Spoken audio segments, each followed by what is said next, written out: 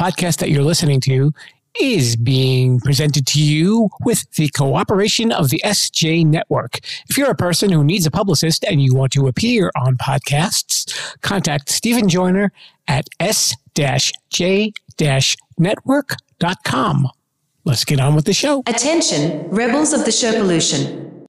Today's podcast is brought to you by Audible. We would like to give you a free audiobook download and 30-day free trial simply by heading to www.audibletrial.com/Sherpa. There are over 180,000 titles of audiobooks and podcasts, including this one, to choose from for your iPhone, Android, Kindle, or MP3 player. And now, the one and only Mr. Bruce will lead you into the Sherpa Chalet. Welcome to Too Many Podcasts, the podcast about podcasts. Now, podcasting from the Sherpa Chalet on Mount Podcastia, here's your host, Jim, the Podcast Sherpa. Hello there, Rebels, and welcome to Too Many Podcasts, the podcast about podcasts and so much more. Jim, the Podcast Sherpa, here once again, welcoming you to the show, of course. And we've got another amazing guest this week. I know for those of you who were listening to last week's episode, which was the Sherpa Screening Room, and we had an interview with Joel Carroll, you'll notice that there was a very adult and intense story that he had to tell, but with a positive outcome. And today is similar in that vein, but a very different story. My guest's name is David Keck.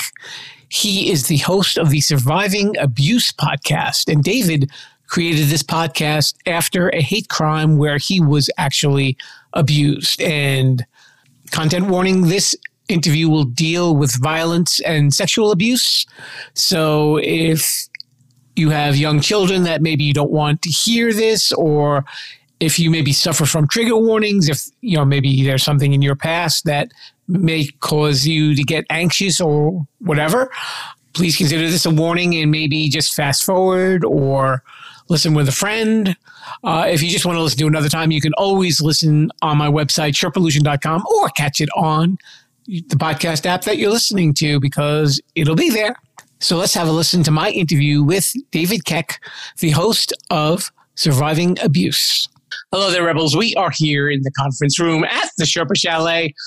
I have a very special guest here. His name is David Keck, coming to me from Tennessee.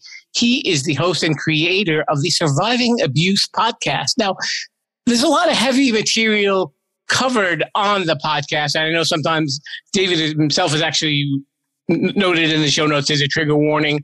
But we want to get to know David and we want to hear about the podcast because there are stories that need to be told. And sometimes they're not the easiest to listen to, but sometimes hearing those stories brings us all together. And I'm really glad to have David here. David, welcome to the show. Hey, thank you so much for having me. I really appreciate it. The pleasure is all mine, sir. So you are living in Tennessee, and I know you told me that you said you're an openly gay man living in Tennessee. Now, I don't want to create stereotypes, but is it safe to ask, living there as a gay man, was that hard enough, like growing up? I honestly never knew hate existed. I obviously seen stuff on TV. I knew hate existed. It just didn't exist in my life. I'm very blessed with the support team and my family. It's one of those things where I was a server and a bartender through college for many years. Mm-hmm. If someone's state came out wrong, I would sometimes be called the F word. But if I was a woman, I'd have been called the B word. Sometimes it was just that was the only straw they had to grasp to try to put me down. Mm-hmm. I never really felt threatened. I didn't know it existed until 7 years ago. Right. And this is where everything really changed in your life in 2014. I don't want to tell too much of your story because I don't want to put words in your mouth or anything like that. So you were out with friends at like a karaoke bar. This is where everything started. You can kind of take it from here. Yeah. So some friends called me, and there's a karaoke bar that we always go to as kind of our cheers, Mm-hmm. And we decided to go. I was off the next day, and it was a friend's birthday that night, so we went. And I guess there was a guy there that was passing through Knoxville where I live and stopped in there. So he wasn't a regular, and he didn't like me, I guess. Surveillance cameras show that he stopped me going to the restroom and seemed to have a friendly conversation. Of course, I don't have memories of this, but luckily there were surveillance cameras. And it looked just like a short, friendly conversation. Come to find out, that was his way of getting to know me a little bit as his target. My friends and I left the bar together. Surveillance showed that we all walked out together, and that 3 minutes later, he walked out and followed me home. He was trained military and had actually been discharged from the military. So that's why he was driving through Knoxville heading home. And so he had said in court that he knew how to have me knocked out in first hit. So he knocked on my door and I answered it. And he, sure enough, knocked me out. And, and here's where the trigger warnings will come in a bit. But he spent several hours raping me with his body as well as with foreign objects and beating me until he thought he killed me. Now, there was nothing in your initial conversation that made you think that this guy's going to stalk you or anything like that. It was just like, hey, buddy, and he probably asked you a question and you didn't think anything of it. One of those just off-the-cuff conversations, right? Correct. I used to design neckties, and I was wearing one, and he used that as a conversational piece. Mm-hmm. He said in court that when I mentioned that to him, that I looked like I had a lot of money and I looked like an easy target, and because of me wearing a product that I had designed, he assumed I had a lot of money, and that was part of the motivation. I know you said that later on he told the media that he said that you propositioned him, but that obviously wasn't true at all. Correct. So the media wanted to come to the hospital and interview me, but I was so... Again, they were pronouncing me dead, and with the brain trauma and everything, there was no way I could talk. So they wanted to release this story, and they went to the police department and got a copy of his confession. And they based their story on that. He had confessed to the police that the reason he did what he did to me is because I sexually propositioned him. He later on down the road in court admitted that that was not true, but he assumed correctly that if he told that to the police, then they would go lighter on him because they would understand why he did what he did.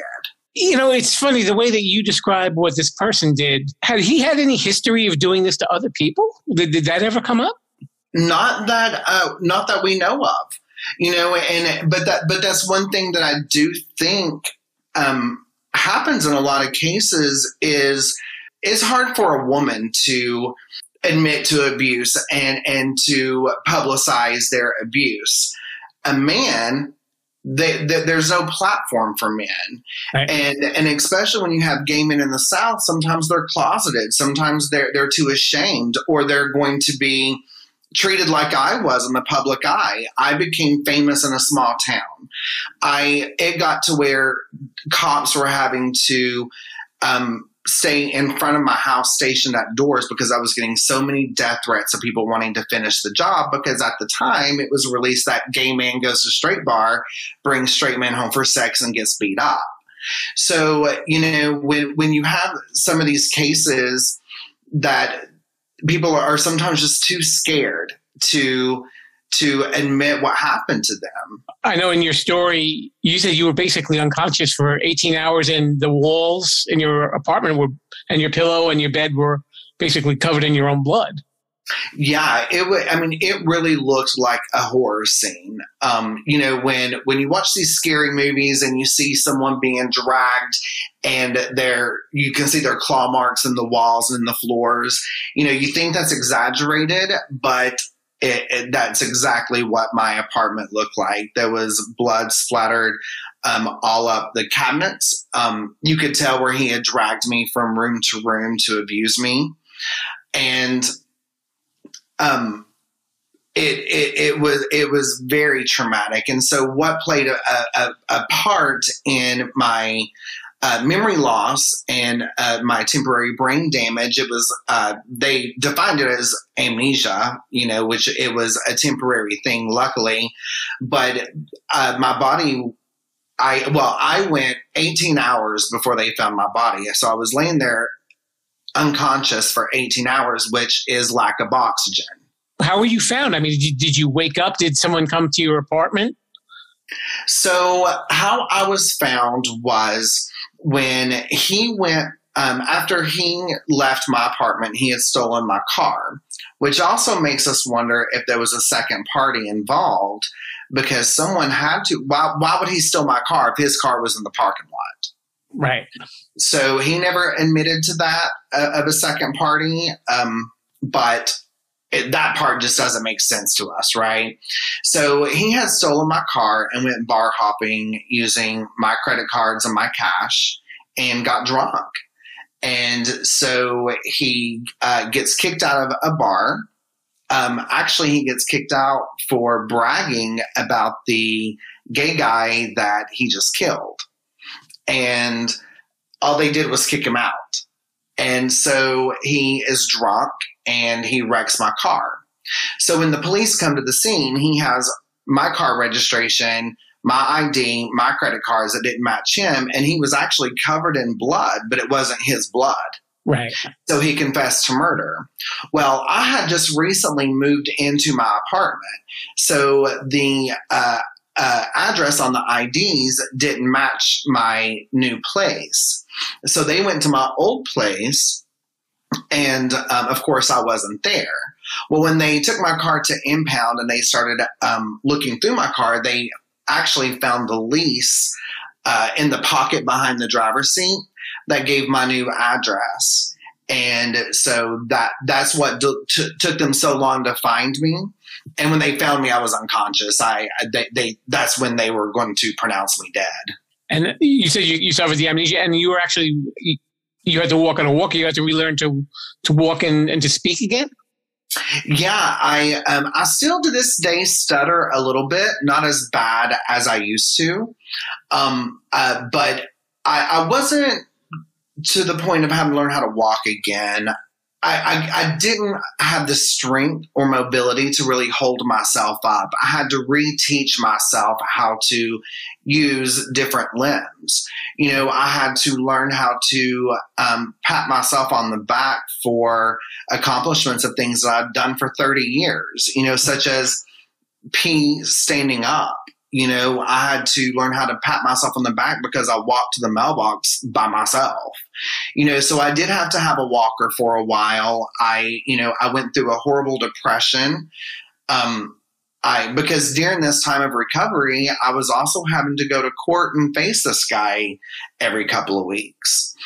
And I've never been a big guy. I think 130 pounds is what I weighed at the time, but I got down to 98 pounds, wow, which is very unhealthy, very, to the point that people was associating me having a drug problem. And then they wanted to say, well, he has a drug problem and that's why he took this man home for sex. And this is why he is where he is. When of course there was a drug test done to see if there was any date rape or anything like that. And it came back negative because I don't do drugs. I don't even smoke pot. And I think pot should be legal, but I don't. That's fair enough. Right. And so there was a lot of relearning I had to do. And you said in the meantime, you had to keep going back and seeing this person. So you were basically reliving this nightmare over and over again. Yeah, for about a year. So he's in jail, right? Can we say that he's in jail? Or I'm looking at you. I'm saying, please tell me. Yeah, so we can say that now. He went to jail and did 4 months, and they released him on good time for attempted murder. Can you believe that? with it being a gay thing, they just wanted it swept under the rug. They wanted to pretend it didn't happen. I get a phone call on my birthday from the Knox County Police Department because they have to call you to make you aware that the restraining order is intact and this person is setting foot on free land. And I said, no, you're letting the wrong person go. Like, this is a mistake. He's done 4 months. I'm not even walking without a walker yet. And he gets out for good time. I haven't had good time. And so he was out for about 2 years and then violated his probation, and now he's in prison. I think his violation was a drug charge. But, for 2 years, I couldn't go into a gas station or a restaurant or anything without giving myself a pep talk first of what if this man is in here, and I'm supposed to have security that this piece of paper of a restraining order is supposed to save me. And that's just not the way it works, Yeah. And, I'm sure we've all in the media have heard stories once too often about people that had restraining orders and still their attacker still shows up. Right. It doesn't have the clout that it's supposed to. Right. All right. Now, you've gone through all of this, and the road from recovering physically and emotionally to wanting to do a podcast, could you kind of walk me through that a little bit? That's what really kind of threw me when I was reading your story. It's like, wow, I mean, this man has been through hell, literally. And now he's doing something completely different with his life now. Yeah. So I have always been aware of mental health, and I've always been an advocate of it. But after this happened to me, it became very strong. It became a passion of mine. I honestly know so many gay people that would have laid in that pool of blood and died because they don't have the family and the support of a loving family to pick them up and to love them through it. And thank God I do. I will say that one thing that the state did for me that was amazing is they set me up with a therapist. And so for 2 years, twice a week, I was going to Helen Ross McNabb and having therapy. And then from there, they asked me if I'd be interested in joining a men's sexual assault group therapy. And I did. And again, another blessing is I have such an amazing support team, and thank God none of them can relate to the tragedy I've been through. And I'm so glad they can't. But I felt alone, and I felt lost because even though I had free reign to talk about it, I couldn't get a lot of guidance from people because, again, they've not been down that road.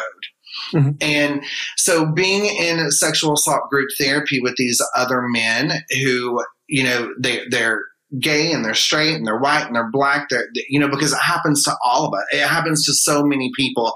We're all a victim of it one way or another, whether it's your son or your daughter or whatever the case is. And it just really saved my life. I never turned to drugs. I never turned to alcohol. I had that safe place. But what I was finding is that there wasn't very many platforms available for people to go to and share their story. And what if someone wanted to share their story anonymously? They just wanted to talk, and I wanted to share my story too. I felt like sharing my story, and I feel like sharing my story is a way for me to gain back control because my story was being written for me. There was so much I didn't remember. There was so many things that the public or that the media released that wasn't true. And people had a curved thought about me, and I didn't like that. And so I, as part of my therapy and therapy for others and to bring awareness to mental health, is when I decided that I wanted to do a podcast. And I thought, you know what, I'll do this for 2 or 3 months. Nothing will happen with it. I'll get bored with it and be done. And it's been the complete opposite. It's really taken off. It's doing well. Like you said, in the beginning, this is a dark, ugly topic. And I never want anyone to log off of my website or off of my episode and be down and depressed. I want to show that we are surviving, that we can laugh. We can, it's such an emotional roller coaster. I like to end it on a positive note and talk to these other victims / survivors and what they've done and provide an endless amount of resources for people for their recovery. And the podcast covers every form of abuse. It's not just targeted toward gay men. I interviewed a guy on there that, spent 14 years in prison for a rape and murder that he didn't commit and was finally released. Mm-hmm. I have all forms of abuse on there because I think it all should be talked about. And a lot of the focus on your show, I was listening to a couple of episodes, checking it out, and it's really not so much the abuse, but healing from it. Correct. Being able to move on with your life. Right. We do share those dark, ugly moments, but we always start it laughing, and we definitely always end it laughing, because I want it to give hope to people that you're not alone, and we can all go through things and recover from them. One of your episodes begins with a woman reading a letter to her abuser. Mm-hmm. And the first sentence out of her mouth is, "To this person who abused me, you didn't win." Yeah. I think that's probably the strongest thing as a person who suffers from abuse has to probably keep in mind, that this person did not win, that they can move on and survive and be stronger. Absolutely.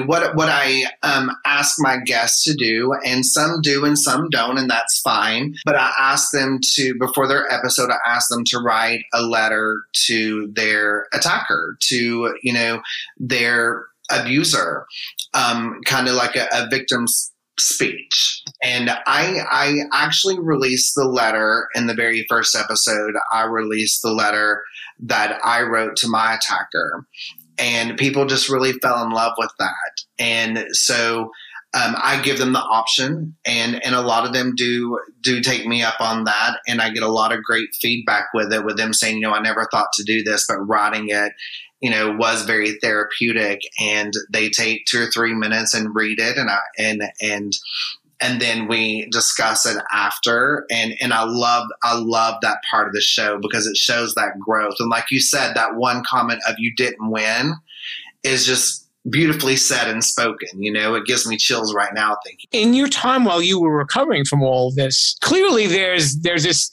courage that maybe you probably didn't even realize that you had, or maybe you did. Was there something that stayed in your brain the whole time, that this is what I'm going to do? Here's my next step? No, that took a little while for me to get there. I became so angry because I didn't know this guy, and his fingerprints is all over my body and all over my home.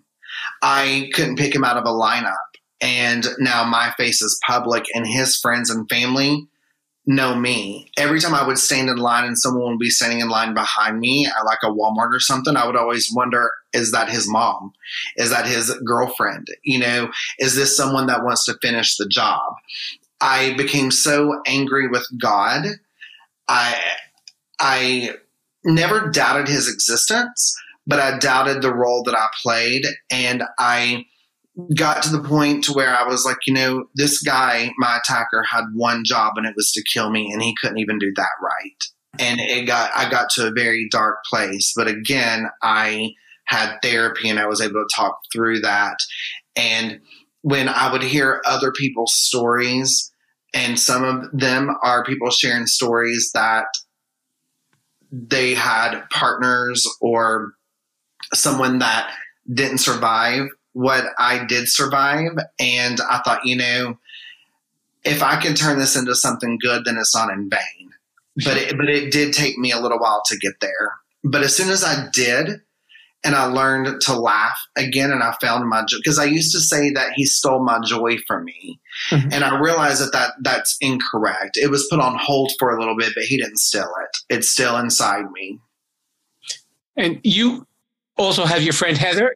Yeah. Yeah. And who's also a victim of abuse as well. Yes. When you're interviewing a lot of these guests, do you kind of find that common thread with all of them, or a different variation of it, maybe? Yeah, there's some kind of bond with it. You know, it's very nice. We feel this connection with each other because, again, a lot of our supporters may have not been through it. And so to find someone that you can express these emotions to that understand it. You know, for instance, one of my fans, I guess, that's what he calls himself. But, you know, he was laughing with me one day and he was like, David, we come from two different worlds. And he said, I'm a straight black man and you are a gay white man. We come from two different worlds, but we are connected. And he is the first one to comment and like and share and call me. And, you know, and he's right. We do come from two different worlds. Sharing our stories are completely different, but there's this connection that bonds us. Mm-hmm. And we feel safe with each other, which is really nice. Is there anything that you would want to tell people that they should keep in mind whenever they've undergone any sort of abuse or trauma? Yes, I will always be an advocate for self-care and for therapy, that they've got to find that safe place. One thing that took me a long time to realize that I had even kind of touched on in the beginning was that I had to learn how to pat myself on the back for small things I've done for 30 years. But it could have been the opposite. You know, the 7-year anniversary was just a few weeks ago, knowing that 7 years ago, my family, or a couple of weeks ago, my family could be mourning the death of me. You know, it could be the anniversary that my parents had to put me in the ground.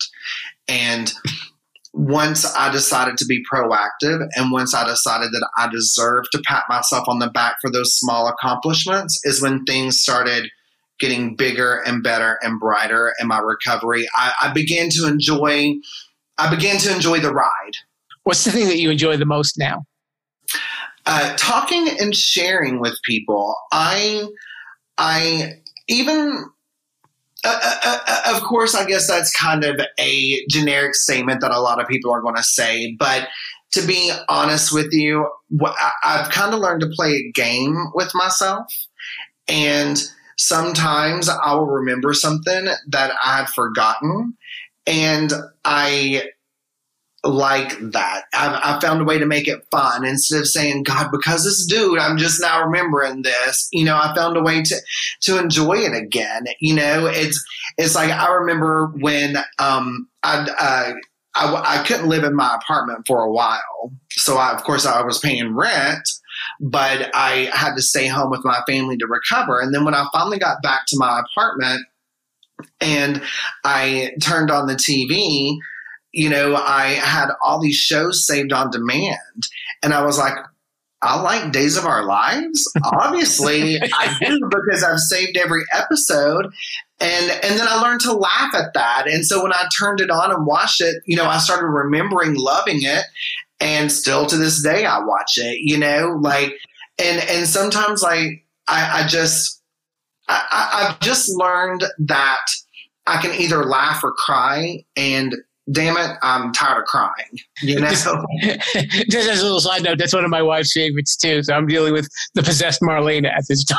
Oh my gosh, that's a whole other show, but I'm willing to have that talk with her and you. I love it. So are there podcasts that you like to listen to, David? Yeah, I love true crime. And one of my favorites is Obsessed with True Crime. Mm-hmm. And it's from the Obsessed Network. And what I love about it is it's a comedy true crime.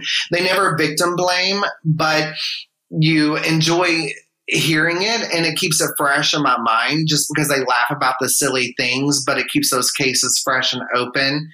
and it's done in such a brilliant, respectful way. But I love Unsolved Mysteries. I love all that stuff. And we have a portion of the show, and it's called Shameless Self-Promotion. And this is where you can let everybody know where they can follow you and get in touch with you and hear your podcast. Yeah, I would love for people to check me out. I would love for people to be a guest and send emails and share their stories and all that. I really appreciate all the support. The best place to find me is my website, and that is survivingpodcast.com. And that's got a link to all my episodes, all my social media, and of course on Facebook and Twitter and all that. You can still find me with just Surviving Abuse. But again, that website is the best landing place to direct you in whichever you prefer. His name is David Keck. He is the host of Surviving Abuse. David, thank you so much for coming on this story. I know it's got to be kind of hard to have to relive it every time, but I appreciate your honesty and letting the listeners out here listening to this podcast know that there is hope and that you don't have to be in the dark about stuff and that you can live your life. I can't thank you enough for letting me be a part of this with you. I really appreciate it.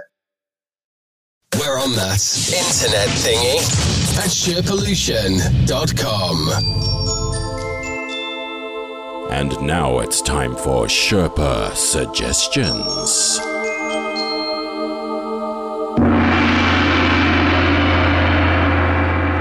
In addition to David's podcast, Surviving Abuse, here's a couple of other podcasts that you might want to check out.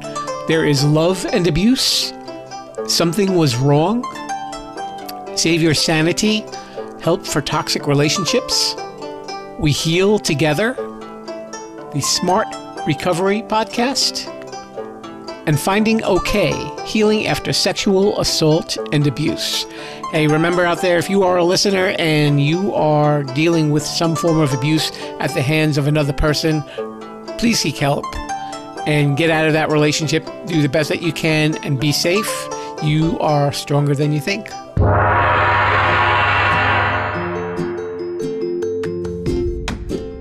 Thank you so much to David Keck for coming on the show. Be sure to check out his podcast called Surviving Abuse. Next week, we're getting a little bit lighter in the subject matter. We are going back to the Sherpa Screening Room, and we will be talking to a guy named Michael Baker. And Michael is an actor, director, writer, and producer, and an entrepreneur, and his story of how he ended up making movies is really interesting. So I think you're really going to enjoy this. Had a lot of fun speaking with him. Hope you join me next week. If you like the show, please leave me a nice review on Apple Podcasts. 5 stars, please. 5 stars, please.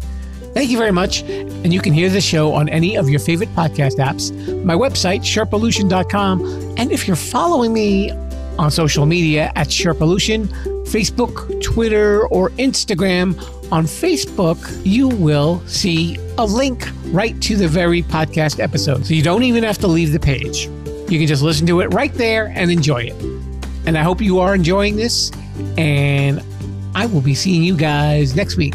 Mr. Bruce, it's time once again. Let's get the Sherpa Screening Room ready and maybe sweep up some of that popcorn. Okay? See you next week, Rebels. Viva la Sherpollution and stay safe.